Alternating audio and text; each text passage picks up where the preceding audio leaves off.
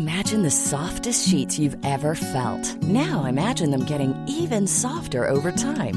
That's what you'll feel with Boll & Branch's organic cotton sheets. In a recent customer survey, 96% replied that Boll & Branch sheets get softer with every wash. Start getting your best night's sleep in these sheets that get softer and softer for years to come. Try their sheets with a 30-night guarantee. Plus, get 15% off your first order at bollandbranch.com. Code BUTTERY. Exclusions apply. See site for details. Since 2013, Bombas has donated over 100 million socks, underwear, and T-shirts to those facing homelessness. If we counted those on air, this ad would last over 1,157 days. But if we counted the time it takes to make a donation possible, it would take just a few clicks. Because every time you make a purchase, Bombas donates an item to someone who needs it. Go to bombas.com/ACAST and use code ACAST for 20% off your first purchase. That's bombas.com/ACAST, code ACAST.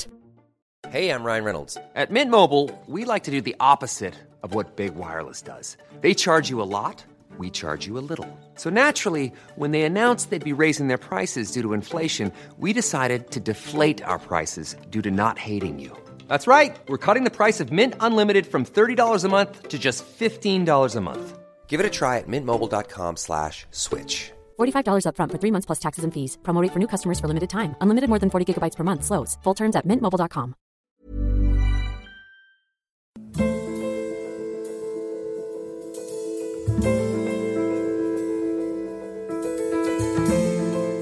پادکست انسانک رو میشنوید به روایت من، حسام ایپکچی.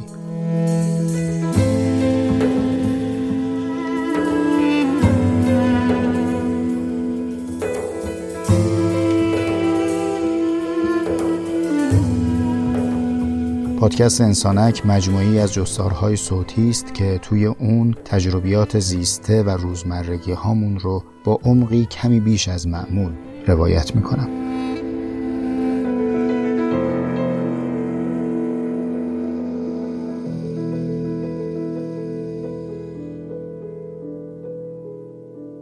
ما وقتی یه چیزی رو بلدیم دیگه نیاز نداریم تلاش و تقلا بکنیم برای اینکه بلدش بشیم، چون رو دانسته تصور کردیم. رسیدیم، آروم گرفتیم توی مقصدی دیگه کجا حرکت بکنم، به چه سمتی بخوام برم. ما همیشه حرکت میکنیم به سمت کشف مجهولات و دانستن ندانسته ها. به همین خاطر بعضی از معلم ها و اساتید اینطور پیشنهاد میدن، میگن که اگر میخوای راجع به یه چیزی فکر کنی، او رو باید جزء ندانستهات بیاری. حتی اگر نسبت بهش علم داری، تمام قضاوت ها و آگاهی های قبلی تو بذار توی یه براکت، بذار توی پرانتز، او رو ندانسته تصور کن و بعد بهش فکر کن.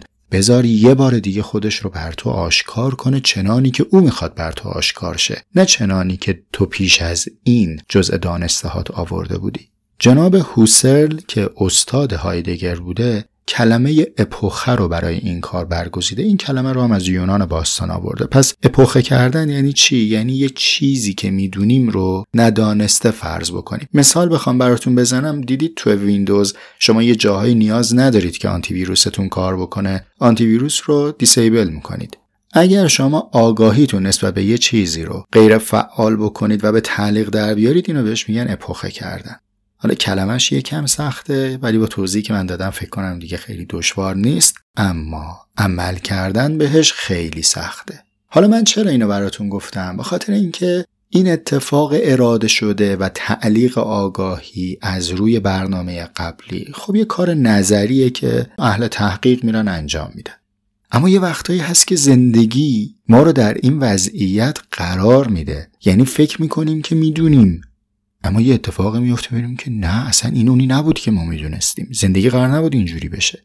یه آدمی هست ما میشناسیمش و مطمئنیم که میدونیم این کیه، اما یه دفعه یه روی از خودش نشون میده، با حیرت میگیم واقعا این بود؟ این واقعیتشه؟ و مثلا نمیدونستم. این اتفاقی که باعث میشه که ما زندگی رو بارها و بارها برای خودمون معنا کنیم و هر بار انگار یه چیزی بفهمیم که با اون چیزی که سابق برای میدونستیم تفاوت کنه.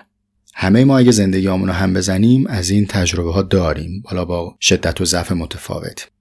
من یادم میاد این تجربه بر من پررنگ‌ترینش تو سن 28 سالگی بود، تو سال 88 و قبلش باور کرده بودم دیگه ماها اکثرا با آگاهی به سراغ زندگی میریم، در صورتی که زندگی مطابق با آگاهی ما پیش نمیره. آگاهی که به من داده بودن چی بود؟ گفته بودن ببین درستو میخونی، مشقاتو مینویسی، بچه خوب حرف گوش کنی هستی، مؤدب زندگی میکنی و یک سری پارامترهایی برای بچه خوب حرف گوش کن دستم بود که اگر اینها رعایت میکردم از جامعه مقبولیت و تشویق میگرفتم. خب من همه اینا رو پاس کرده بودم و من انگار این نردبونو که رفتم بالا رسیدم به اون عرصه، اونی نبود که منتظرش بودم. یادم میاد اتفاقات خیلی تاثیرگذاری برای من دقیقاً چند ماه بعد از جلسه دفاعم افتاد. جلسه دفاع خیلی خوبی داشتم، نمره خوبی گرفتم، تشویق شدم و اومده بودم تو صحنه زندگی، کارم پیدا کرده بودم، کار خوبی هم بود. خب زندگی من رسیدم، اینجا دیگه باید سرزمین خوشبختی باشه و همه چیزایی که گفته بودن باید با خودت بیاری هم آوردن. اما بازی یه دفعه چیز دیگه در میاد، زندگی شکل دیگه میشه و من تمام اون آگاهیام نه تنها میره تو براکت، میره تو سطل آشغال، اصلا به دردم نمیخوره. تو یکی از پاگردا تعریف کردم این تجربه رو، یکی از روزهای سختی که به حال انگار گلوم رو بیشتر فشار میداد زندگی، اومدم روبروی کتابام واسطادم تو کتابخونم و واقعا بغضم ترکید و اشک میریختم و به این کتابا میگفتم که لا مروتا، من خیلی برای شما زحمت کشیدم، من شما رو جلد به جلد خریدم، برای خریدن خیلی از شما ناگزیر بودم که بخشی از مسیر رو پیاده برم بیام که اون موقعی کرایه 50 تومن بود این رو ذخیره بکنم شما رو بخرم. عمر گذاشتم به خوندنتون، سطر به سطر خوندمتون. اون چیه که قرار در این لحظه منو نجات بده؟ اون چی بود که من باید با خودم می آوردم و نیاوردم که حالا زندگی داره برام این روی بازی رو نشون میده؟ حالا چی شد که این قصه برام تداعی شد دوباره براتون تعریف کردم؟ ماجرا از این قراره که بعد از 22 ماه قرنطینه تونستم واکسن بزنم و امکان خروج از منزل رو پیدا کردم. روزی از روزهای آذر ماه پایان پاییز رفتم کوه بعد نزدیک به 2 سال. اینجا انگار اون اپوخه و اون تعلیق آگاهیه به شکل غیر ارادی بر من اتفاق افتاده بود. این کوهونی نبود که من هر بار می اومدم و فکر می کردم خب این که دم دستمونه دیگه، تا خونه ما هم راهی نیست، هر وقت بخوام میام. این بار انگار که باید تمام مسیر رو از نو می دیدم و از قضا من دیگه عوض شده بودم. من حسام ورژن 98 نبودم. نه فقط از نظر ظاهری ریخت و قیافم عوض شده بود، خیلی شبیه خود این بابا کوهیایی شده بودم که تو کوه زندگی میکنن. ادراکم هم از اون فضا تغییر کرده بود. فرصت از نو فهمیدن به من امکان تعمق میداد. حالا دیگه صدای شور آب برام جذابیت داشت. وامیستادم چند دقیقه گوش میدادم این صدا رو. مشخصا توی این اپیزود هر صدایی که میشنوید، صدا آب، صدا روده، صدا آدمه، صدای زنگوله حیوونه، تمام این صداها واقعا مال کوه پیمایی اون روز منه. افکت نیست. ضبط کردم، برای خودم ذخیره کردم که دوباره گوششون بدم. برام تازگی داشت. دیگه فقط منظره نبود که جذبم میکرد که دوربین در بیارم عکس بگیرم. صداها رو هم دوست داشتم ذخیره بکنم و بشینم تو خلوت خودم مرور بکنم. از جمله تجربیات جدید این کوه پیمایی برام این بود که تو کولم دفترچه یادداشت و خودکار هم اضافه شده بود. اینو قبلا نمی‌بردم. چند قدم که راه میرفتم میشستم یه 2-3 خطی مینوشتم یا یه چیزایی به ذهنم میومد همونجا یادداشت برمی‌داشتم. اون چه که در این اپیزود 37 انسانک میشنوید حاصل یادداشت‌های اولین کوه پیمایی بعد از قرنطینه من.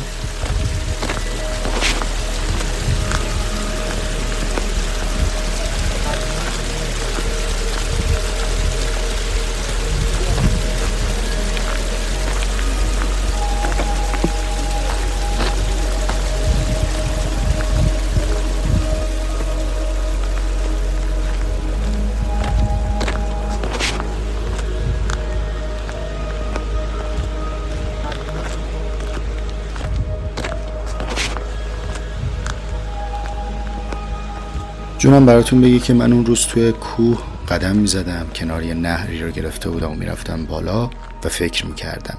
دقیق تر بخوام بگم اینه که فکر میکردم که دارم فکر میکنم. راستش اینه که من و خیلی های دیگه مثل من نمیدونیم تفکر یعنی چی. یعنی اگر از همون بخوان که تفکر رو تعریف کنیم، تعریف نداریم براش، نمیدونیم چی کار میکنیم، ولی زیاد ازش استفاده میکنیم. الان چی کار میکنی؟ تو فکرم. راستی داشتم فکر میکردم به، یا تا صبح خوابم نبرد، فکرم مشغول بود. ما کلمه رو متعارف میکنیم. کلمه که متعارف میشه استفادهش میشه از رو عادت و دیگه تعمقی بهش نداریم. و خیر ببینه منطق سوری که به ما سیری کاذبم میده، یعنی هی تعریف میده دست ما. انسان چیه؟ حیوان ناطق. فکر چیه؟ حرکت از مبادی معلوم به سمت مجهول. بعد که بهت میگن میدونی تفکر چیه؟ بله اینم تعریفش، بارم 2 نمره. ولی ما نمیدونیم تفکر چیه، لااقل من نمیدونم تفکر چیه. فقط اگر بخوام بر اساس تجربه زیستم بگم بهتون، همونطوری که قاعده است تو انسانک، یعنی ما اینجا دور آتیش تجربه زیسته جمع شدیم، داریم با هم گپ میزنیم، میتونم یک چیزی رو روایت کنم از تجربم، از زیستم. بگم من در مواجهه با بعضی از چیزها یه حالی رو تجربه کردم شبیه انبساط، بزرگتر شدن، حالی شبیه غوطه خوردن در چیزی. حالا بعد به اندازه مهارتم در کلمات سعی کنم اون حال رو برای شما توصیف کنم، ولی واقعیتش اینه که این تجربه است. تو تجربه کردی، من تجربه کردم. در مواجهه با چه چیزهایی؟ مثلا در رویارویی با مرگ. من وقتی چشمم به مرگ میفته یا به مناسک مرگ میفته، یه حالی است در من. در مواجهه با طبیعت، من وقتی که پهنه دریا رو نگاه میکنم، یا اگر شب باشه حتی چشمم در تاریکی غرق شه ولی گوشم داره صدای امواج رو میشنوه، در این لحظه است که انگار چیزی در من تکون میخوره، انگار یه حرکتی درم ایجاد شده. به شرط اینکه به دریا متوجه باشم، یعنی یه ماهیگیری که توجهش به تورشه، یا یه مثلا خانومی که توجهش به آفتاب گرفتنشه، آقایی که توجهش به آفتاب گرفتن اونه، خب این دیگه توجهش به دریا نیست. اون کسی که توجهش به دریاه انگار یک انبساط و یک شکفتنی رو در خودش داره تجربه میکنه. تماشای آسمان و افلاک اینطوره. کسایی که تجربه رصد دارن احتمالاً این رو زیستن. رنج هم اینطوره. یعنی رنج هم اقتضاش اینه که ما رو سیر میده، حرکت میده. خلاصه یه چیزهایی هست که دعوت کننده است. من تفکر رو چنانی که تا امروز انقدری که به وسعت الان میفهمم اینه که یک دعوت و فراخوانی بیرون از من صورت میگیره و من اجابتگرم، میپذیرمش. پذیرش هم چجوریه؟ به توجه رو میکنم به اون دعوت کننده و راهی میشم. من هم در اون لحظات گویی که با چنین دعوتی روبرو بودم. یعنی وقتی که نگاه میکردم این صخره‌های بلند سنگی رو، باری که یه نهر تقریبا تو دره میشه دیگه، یعنی من بالای سرم انگار خودم رو در آغوش صخره‌ها میدیدم و از باریکه بین صخره‌ها اون بالا آسمون آبی بود که حالا البته هوای تهران اون روزها خیلی تمیز نبود، ولی کوه تمیزتر از میونه شهر بود. آسمون از اونجا که من بودم آبی دیده میشد و لکه‌های ابر و من به تماشا مشغول بودم. یه جمله‌ای هست، این جمله رو خیلی با خودم تکرار میکنم، یعنی برای من انگار که اسم رمز تأمل بوده، خیلی کار کرده. به شما هم میگم یادگاری، اگر دوست داشتید نوش جونتون، عذاب گذشته است. ما هر وقت که توی یک دشتی، توی کوهی، در جایی که به آسمون نظر دارم یا به افق و به وسعت نظر دارم قدم برمی‌دارم، تا این بزرگی و عظمت رو میبینم، بعد ته ذهنم هی به خودم میگم که ما غبار سواریم، ما سواران غباریم. یعنی چی؟ این جمله رو از کجا آوردم؟ در قیاس با افلاک. ببینید الان که من دارم این اپیزود رو برای شما ضبط میکنم، هفته دوم دی ماه سال 0، یعنی تلسکوپ جیمز تازه پرتاب شده، هنوز به مدار نرسیده. در آینده شما زمانی این رو خواهید شنید که امیدوارم این تلسکوپ مستقر شده باشه و بزرگترین تصویری که تاکنون انسان از افلاک داشته رو برای او مخابره کرده.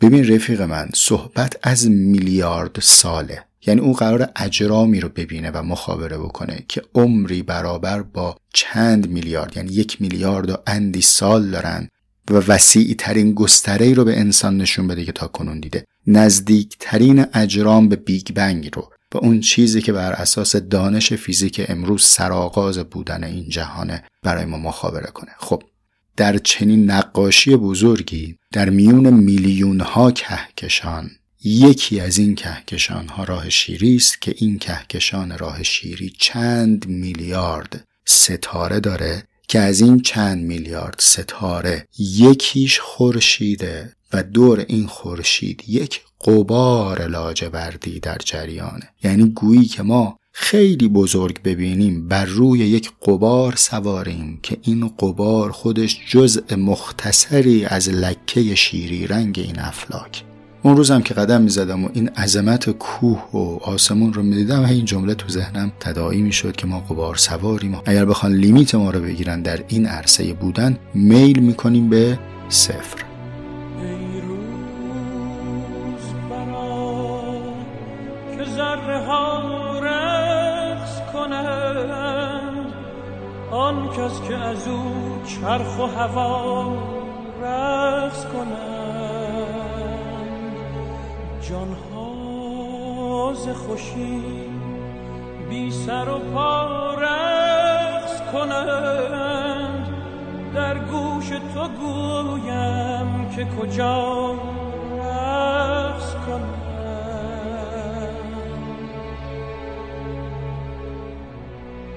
هر ذره که در هوا در هامون است، نیکو نگرش که همچو ما مفتون است. هر ذره اگر خوش است اگر محزون است، سرگشته خورشید خوش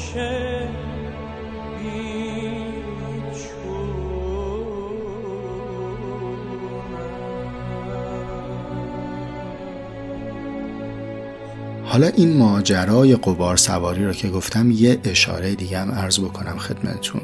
ببینیم ما وقتی از تفکر صحبت میکنیم حاصل این تفکر رو چی میدونیم؟ شناخت. بعد شناخت رو چه میدونیم؟ عمدتاً احاطه عقل شناسا بر یک شیء بیرونی رو بهش میگیم شناخت.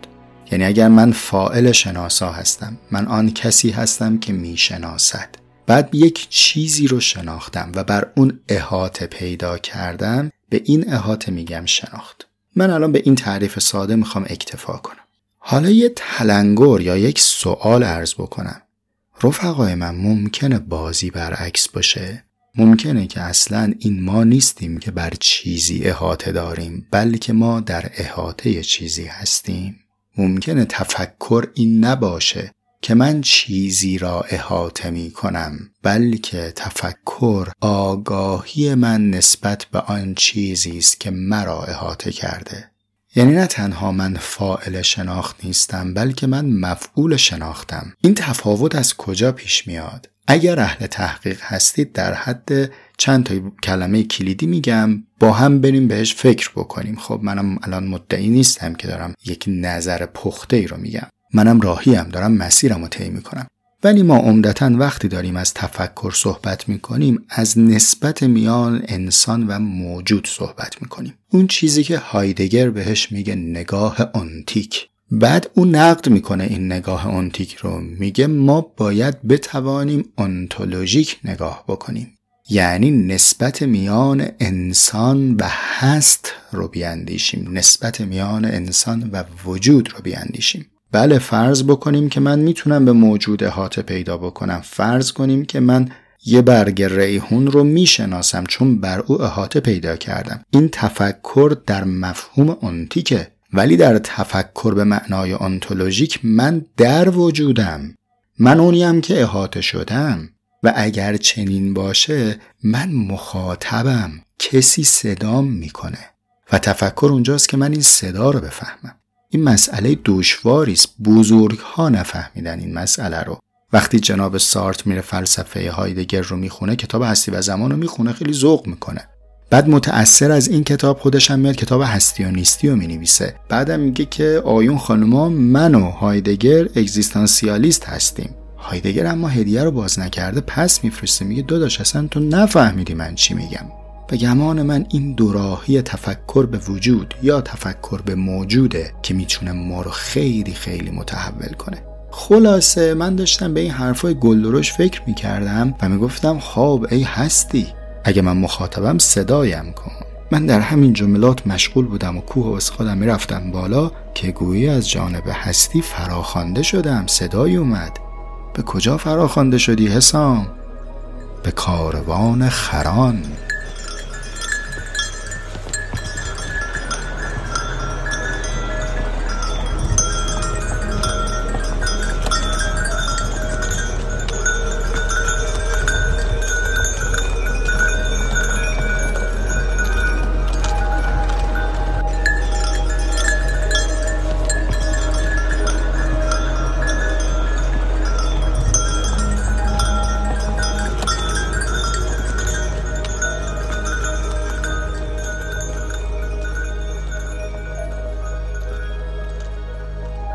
خلاصه با خودم گفتم که قربون شکل ماهت هستی که هستی.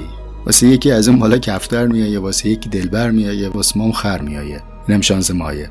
واقعا تو اون لحظه بر خودم تو دفترم یادداشت کردم. با خنده بودا ولی یادداشت کردم. نوشتم که گفتا که خر و کفتر و دلبر همه رزق است. آسوده حسامی است که با هر سه بسازد. یه کاروانی از این الاغا می اومدن، چون وسط هفته بود. حدسم اینه که داشتن سوروسات می بردن واسه جماعتی که آخر هفته میان کوه رو بالا. روی این خرا کپسول گاز بود و نمیدونم مواد غذایی و از این جور چیزها. اینا هم راهی بودن. خر برو و من برو. یعنی خرا تفلکو میرفتن، خرچرونم دنبالشون هی هوی میکرد و منم تو این کاروان میرفتم جلو. نمیدونم تا حالا عاشقانه در چشم خر نگریستید یا نه. واقعا چشم ملیحی داره. اصلا این چشم پذیرش و نجابت محضه. انصافا اگر که فرصت شد یه بار خر رو به چشم مشتری ببینید. انگار هر حیوانی در چشمش یک معنایی داره. مثلا چشم گربه که شما میبینی براقه. انگار که همیشه در پی آتیش سوزوندن و کشف و فضولی و فهمیدنه. چشم خر برای من سمبل پذیرش و افتادگی بود. بعد این تفلک‌ها زبون بسته ها شونه داده بودن به اون بار سنگین و مسیرشون رو صاف میرفتن بالا. من نه اینکه شما فکر بکنید حالا الان دارم به انضباط براتون تعریف میکنم و موقعم انقدر عمیق فهمیده بودم ولی اصلا حواسم به نوعی پرت شد به این صحنه خرچرانی و خرانی. بعد به ذهنم اومد که الان این تفلک‌ها رو ببین، این همه بار، مثلا حالا یادم نیست 5-6 تا الاغ پشت سر هم رنگ و رنگ میرفتن، اینا الان این همه بار به دوششونه. این خرچرون هم یه چوب دستش و پشت سرش دلی داره راه خودشو میره. اگر این خراب بیشتر از اونی که الان میفهمیدن مثلا یکیشون میگفت آقا من الان دیگه نمیخوام خریت تو رو بکنم، من الان به بحران میان سالی رسیدم، میخوام برم به معنای زندگی بیاندیشم، دیگه با بار تو و کار تو و اینا کاری ندارم. یا مثلا یه خربچه‌ای میگفتش که آقا نمیصرفه واسه ما، این باری که تو میدی ما میبریم بالا، بهمون یه جو میدی و یه تحویل میدی، نمیصرفه برام، من میخوام برم تریدر بشم و کریپتو بزنم به بدن و ولتمو پر و پیمون بکنم، نمیصرفه آقا واسه ما، نمیصرفه خر تو بودن. اگر چنین اتفاقی میافتاد واقعا این انسان عاجز بود. یعنی این راهی که اینا میرن، باری که اینا میبرن، شما با چیز دیگه ای نمیتونستی ببری، نه تسمه نقاله داره، نه موتور میره بالا، هیچ. عکس قضیه هم هست. یعنی اگر این خره چنان خر بود که اونی که الان میفهمه رو نمیفهمید. ببینیم ما یک وقتایی تو محاورمون به زبان هتک و تحقیر از لفظ خر استفاده میکنیم، در صورتی که این حیوان دانایی بود. اونی که من میدیدم جلوتر از من داشت راهو میرفت دانا بود، چه بسا داناتر از من 4-5 بار سکندری خوردم، تلو خوردم، اون راهشو میرفت. خرچرونم بهش نمیگفت که سمتو بذار اینجا، اون یکی رو بذار اونجا، مواظب باش لیز نخوری، دستتو بده به من. اینطوری نبود که. تذکر نمیداد که مثلا راننده کپسول سمت راست حرکت کن، آهسته حرکت کن، و او خودش به دقت اگر هم در باری که میرفت امن میرفت. اینجور هم نبود که هر چند قدم ویزشو نگاه بکنه مثلا بهش بگن به سمت راست حرکت کن، به سمت چپ حرکت کن. قشنگ مقصد و بلد بود. یعنی تشریفاتی این خرچرونه پشت سرش داشت میومد. پس اگر دارم آگاهی خر رو میگم و میگم از یه حدی بیشتر نمیفهمید، ابداً به قصد هتک و یا سمبل نافهمی ازش نام نمیبرم. اون میفهمید، اما به اندازه میفهمید. راهو میرفت، چاهو میشناخت، باریکه رو میفهمید، بارش رو رد میکرد، اما همین دیگه متعرض اون انسان نبود که این بار رو نمیبرم به دوش.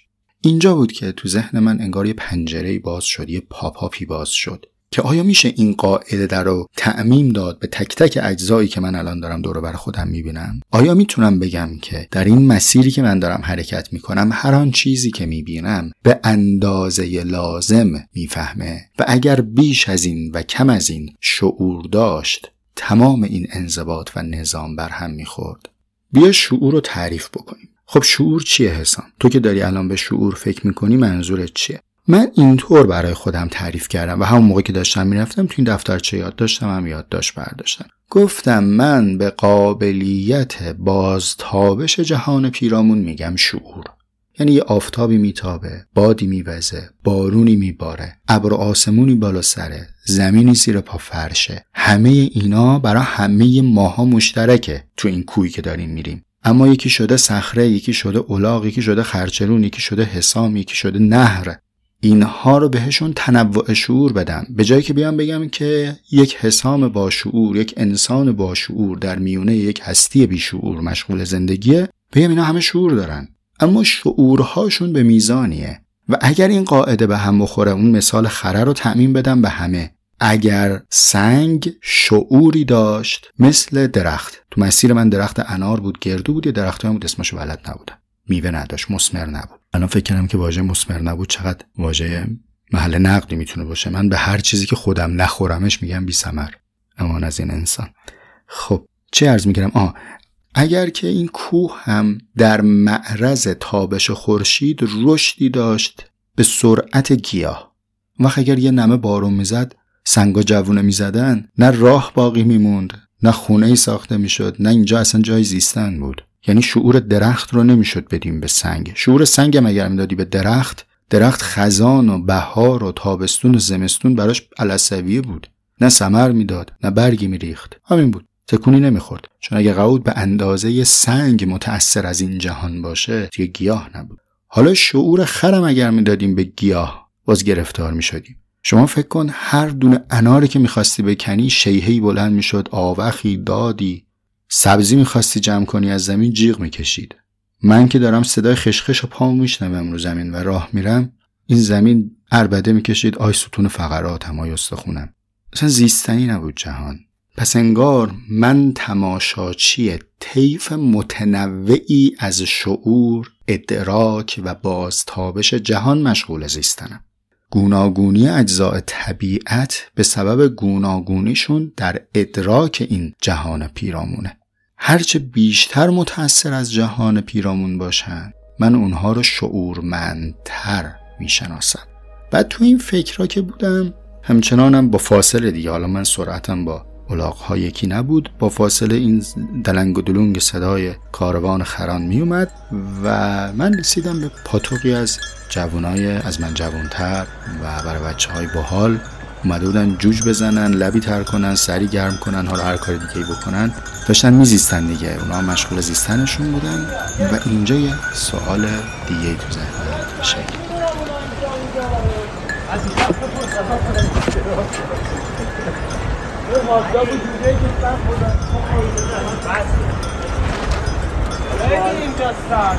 بریم پایین.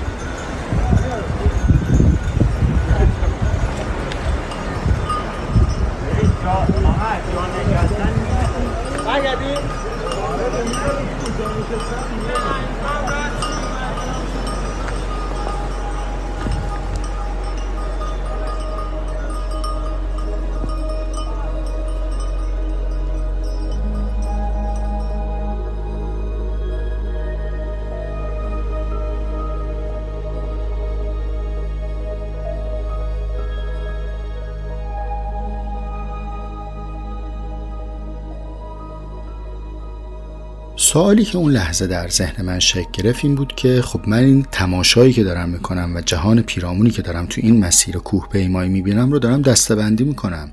میگم اینا گروه خرهان، این سلسله جباله، سلسله کوهه، این مجموعه گیاهن، این سیر پیاپی قطرات رو من بهشون میگم نهر یا میگم رود. آیا در مورد انسان هم ما با یک کلیت همسنگ و برابر روبرویم؟ یعنی ببین تا اینجا پذیرفتیم که در این چیدمان جهان سطح واکنش و بازتابش نسبت به جهان پیرامون متفاوته، پس شعور متفاوته. حالا در خود انسان چطور؟ آیا همه انسان‌ها هم شعورن یا انسان‌ها هم شعور متنوعی دارن؟ سوال پیچیده‌ای به نظر نمیاد. ما زیستیم این رو، ما ناهمگونی انسان‌ها رو زیستیم. بلخص در فلسفه اگزیستانسیال، البته که اکثر کسایی که دارن از اگزیستانسیال صحبت میکنن از اگزیستانسیل صحبت میکنن، اما حالا در فلسفه اگزیستانسیال ما این تنوع انسان رو پذیرفتیم. مثال رایجی وجود داره، میگن طول خرس که به دنیا میاد میدونی این خرس بالغ میشه، طول گرگ بالغ میشه،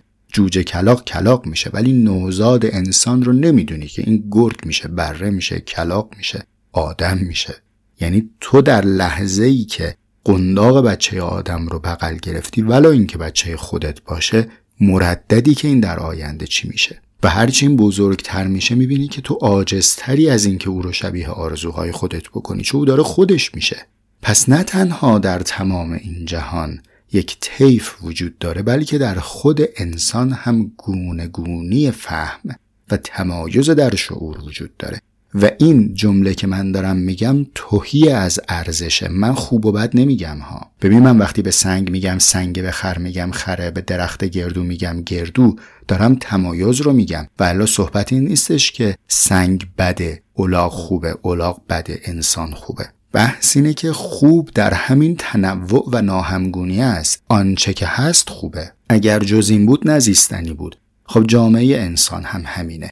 و ما مشغول شنیدن یک سمفونی در این عالمیم که این سمفونی قائم به چیه؟ ببین شما هیچ نوتی رو نمیتونی بگی نوت خوبیه. کدومش خوبه؟ دو خوبه، ره خوبه، می خوبه؟ مگه میشه حسین به این سوال جواب داد؟ شما به عالی ترین موزیسیانی که اطراف خودتون میشناسین بگو نوت محبوبت چیه؟ بگی ما نوت محبوب داریم. محبوبیت در تونالیته است، محبوبیت در چیدمانه، محبوبیت در فراز و فروده، در گام برداشتن بر روی این پله هاست. محبوبیت در خروجیه که تو میگیری. تونالیته یعنی چی؟ یک نوت مرکزی میگیری و در این نوت مرکزی توالی از اصوات، شدت و ضعف ها و بسامت ها داری که اینا تون دارن و نسبت اینها با هم یک تونالیته به ما میده که میشه بر اساسش سمفونی نوشت. من همونجا تو کوه که داشتم به اینا فکر میکردم و در ذهنم اومد که گویی که این جهان یک سمفونیه که با تونالیته ای از شعور در حال نواختنه. بعد افسوس خوردم که چرا وقتی که وقت مطالعهش بود من ساز به دست گرفتم، میلم به دلنگ و دلونگ مطربیش بود. کاش بیشتر میخوندم. من اگر مومان و سمفونی و سونات و اینها رو دقیق تر بلد بودم، حتما در درک سمفونی این هستی الان برای شما حرفای گفتنی تری داشتم. نقاشی هم همینه. در نقاشی هم شما تونالیته رو تجربه کردید. تونالیته تو نقاشی چجوریه؟ من آماتورم، دوستان حرفه‌ای بهتر میتونن توضیح بدن و به منم یاد بدن. ما میایم تونالیته از رنگ‌ها بر اساس شدت بازتابش نور تدارک میبینیم. اینا اجرامی هستند که بازتابش نورشون برای ما متفاوته. او نور رو در من به نحوی میتابه که من در ذهنم به او گفتم بنفش، به اون یکی گفتم سبز، به اون یکی گفتم زرد. و اگر قرار بود تمام بوم نقاش فقط یک رنگ باشه دیگه نقاشی شکل نمی گرفت. نقاشی مال همین کنتراسته، نقاشی مال تونالیته است، نقاشی مال نقطه های ناهمگونه و همین توانایی متمایز در بازتابش نور، این که اجرام سهم متفاوتی از نور دارن باعث شده که رنگ های متفاوتی شکل بگیره و نقش داشته باشه. نمیدونم ذوق و شعف اون روز من در کوه یا در قالب این کلمات قابل انتقال هست به شما یا نه، ولی انقدر بگم براتون که تصور میکنم تا این لحظه لااقل چنین میفهمم که ما برای به صلح رسیدن با خودمون و با جهان و با آدمهای دیگر ناگزیریم از باور به این تونالیته شعور. قبول کنیم که هر کی سر ساز شعور خودش نشسته، هر کی داره ادراک خودشو کوک میکنه و به قدر فهم خودش مینوازه. و اصلا اقتضای این تصویر، اقتضای این نقاشی در گوناگونی ماست.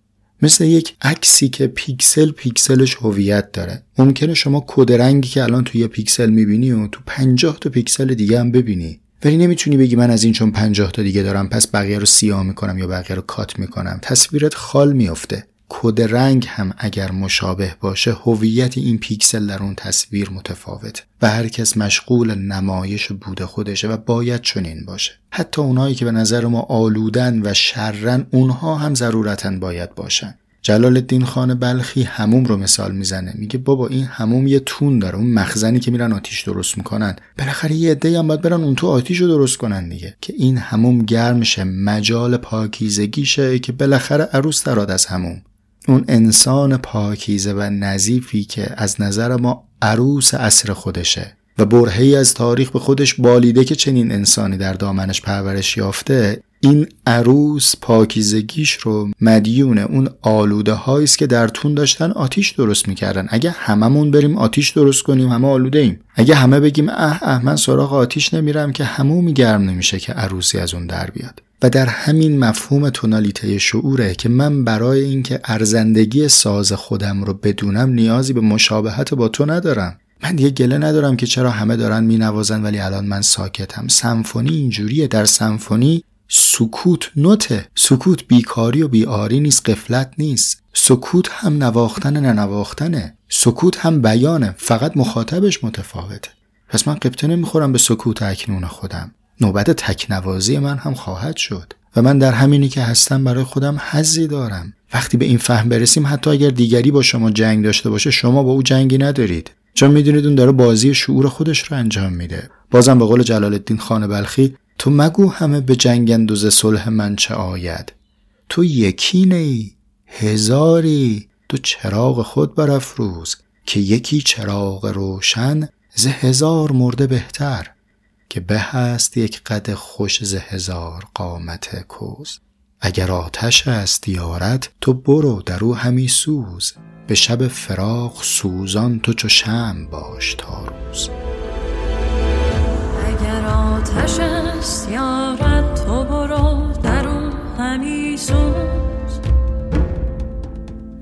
به شب فراق سوزان تو چو شمع باش تا روز. تو مخالفت همی کش، تو موافقت همی کن، چو لباس تو درانن تو لباس بس میدوز.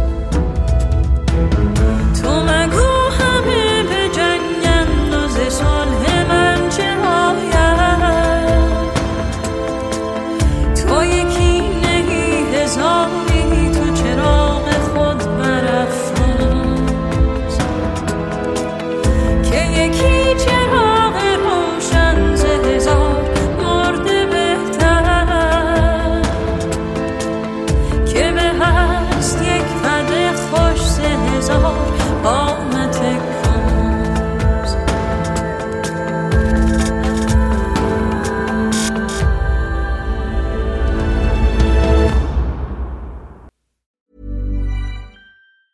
Mom deserves the best, and there's no better place to shop for Mother's Day than Whole Foods Market. They're your destination for unbeatable savings, from premium gifts to show-stopping flowers and irresistible desserts. Start by saving 33% with Prime on all body care and candles. Then get a 15-stem bunch of tulips for just $9.99 each with Prime. Round out Mom's menu with festive rosé, irresistible berry chantilly cake, and more special treats. Come celebrate Mother's Day at Whole Foods Market. Planning for your next trip? Elevate your travel style with Quince. Quince has all the jet-setting essentials you'll want for your next getaway, like European linen, premium luggage options, buttery soft Italian leather bags, and so much more. And is all priced at 50 to 80% less than similar brands. Plus, Quince only works with factories that use safe and ethical manufacturing practices. Pack your bags with high-quality essentials you'll be wearing for vacations to come with Quince. Go to quince.com/pack for free shipping and 365-day returns.